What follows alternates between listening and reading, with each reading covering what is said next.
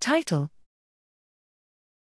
Large-scale interrogation of retinal cell functions by one-photon light sheet microscopy. Abstract: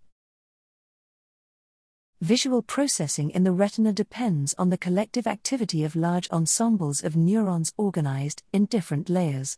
Current techniques for measuring activity of layer-specific neural ensembles rely on expensive pulsed infrared lasers to drive two-photon activation of calcium-dependent fluorescent reporters.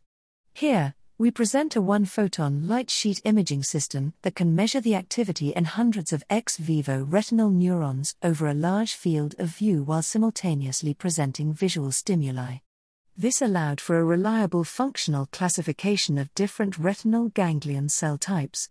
We also demonstrate that the system has sufficient resolution to image calcium entry at individual synaptic release sites across the axon terminals of dozens of simultaneously imaged bipolar cells. The simple design, a large field of view, and fast image acquisition make this a powerful system for high throughput and high resolution measurements of retinal processing at a fraction of the cost of alternative approaches.